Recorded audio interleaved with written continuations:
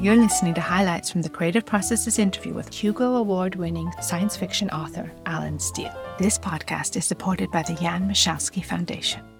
I'm really very glad. I was happy to see that within my lifetime that the prospects of not just Mars, but in fact interstellar space is being taken seriously. I've been at 2 conferences where we were talking about building the first starship within this century. One of my later books, Arkwright, is about such a project. I saw that Elon Musk is building Starship One. I wish him all the best, and I envy anybody who goes. I wish I were a younger person and in better health. Somebody asked me some time ago, would you go to Mars? And I said, I can't do it now. I've got a bum pancreas and I'm 65 years old. I'm not exactly the prime prospect for doing this. If you asked me 40 years ago, would I go? I would have said in a heartbeat. I would gladly leave behind almost everything. I don't think I'd be glad about leaving my wife and family behind, but I'd be glad to go live on another planet, perhaps for the rest of my life, just for the chance to explore a new world, to be one of the settlers in a new world. I think this is something that's being taken seriously, and I think, yes, it is very possible. And this is what I was pointing out in Coyote and tried to point out, is that we've got to be careful about how we do this.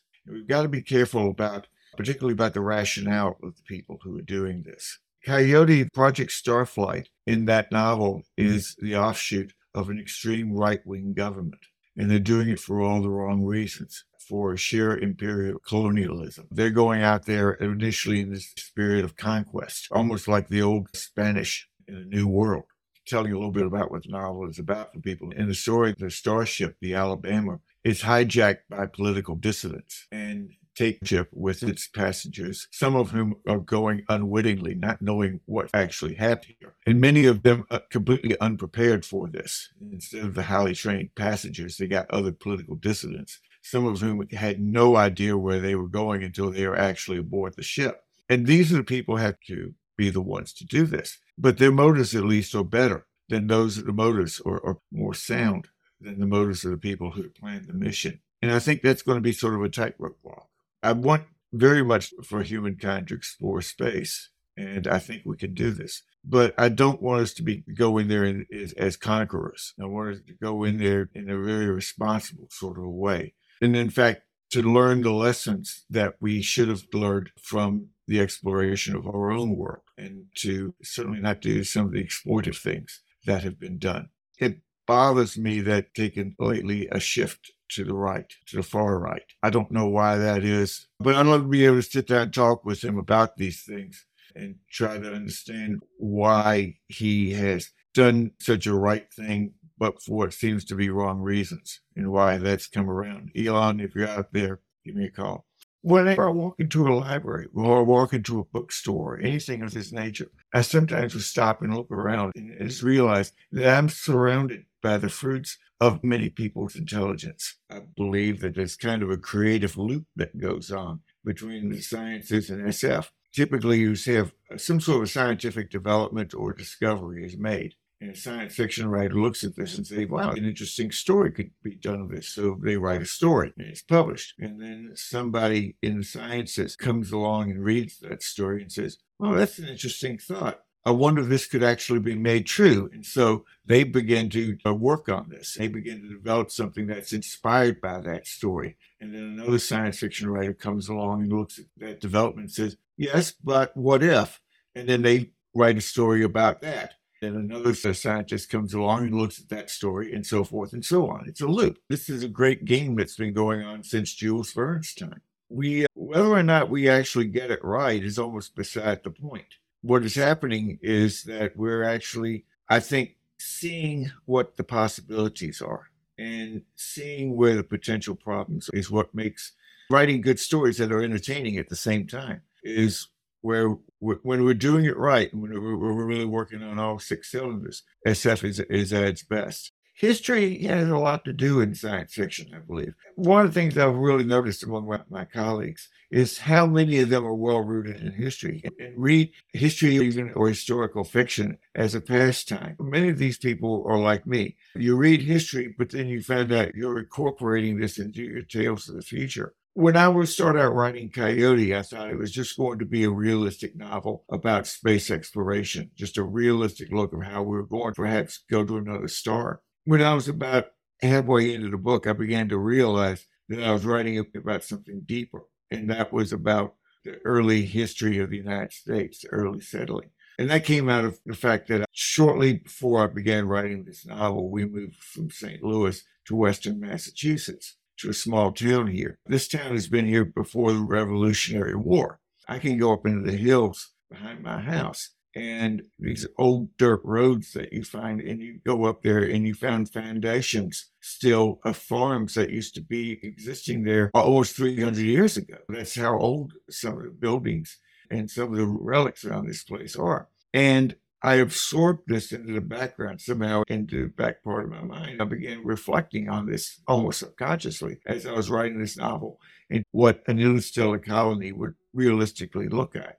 When you're living on a planet and you're living off the land, you don't have any magic nanotech devices that can just manufacture anything you want for free, when you're actually having to build your houses out of native material. And when I realized this, that I was essentially rewriting America, I had to make a decision. Do you want to go with this, or do you want to continue writing, stop what you're doing here and go back and writing strictly about a science fiction novel, or do you want to continue in this vein of exploring American history? And I decided to go with that. So not just this novel, but the 4 novels that followed it were in that same exploration. I go through an analogy to the Revolutionary War. I go through an analogy to the settling of the West. I go through an analogy of the industrialization of early America. And to do this, I had to go and study a lot of American history and see what happened there, and then kind of reflect on that in the course of this book. And I think it made for a very strong series doing that. There's a trend in the U.S. towards deurbanization, where they're taking places, particularly the inner belts in a lot of cities, that were built anticipating very large city centers.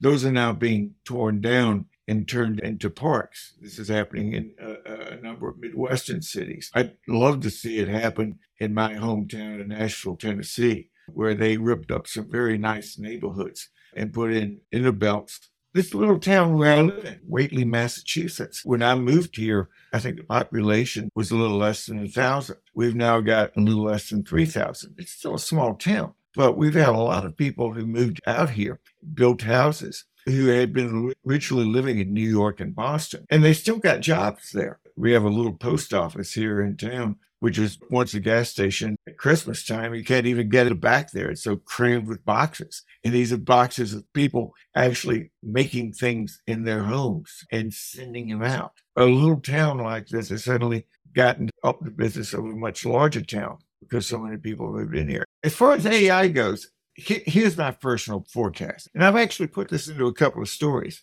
I think what we're going to be having is the emergence of a global AI, or maybe more than one, actually. There may be several that are superior in many ways to humankind. They're more intelligent.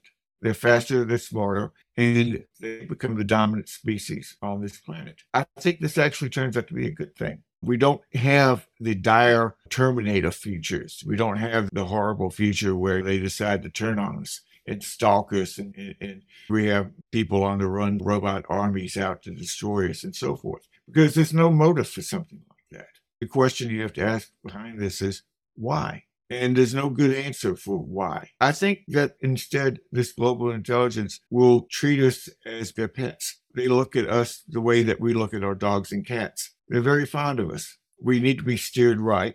And, you got to make sure that anything like that, but they're very amusing, good company to have around. I think that might be what we get. We get something that actually is responsible for our survival. One thing that is really concerning me is the state of American schools. Our public education system is rotting. It is falling apart. One of the most disturbing stories that I heard in the last couple of weeks was where in Texas, they are literally removing the school libraries. They're taking the books out, and they're turning what used to be the libraries into detention halls. And they interviewed a secretary of education in one of these places, and he pointed out, oh yeah, we didn't take the books out. See, they're right here.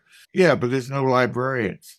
All you've done is that you've stuffed the books onto the shelf with no guidance or anything. I'm glad to see that this seems to be something that's really only going on in this country, that overseas In other places, they still take education, particularly primary education, seriously. Unfortunately, it seems to be, for the most part in the U.S., they look at it only as being whether or not they can actually make a profit. And if they can't make a profit on it, then they just fold it up and get rid of it. This country's going to pay a price for that. We're already paying a price for that.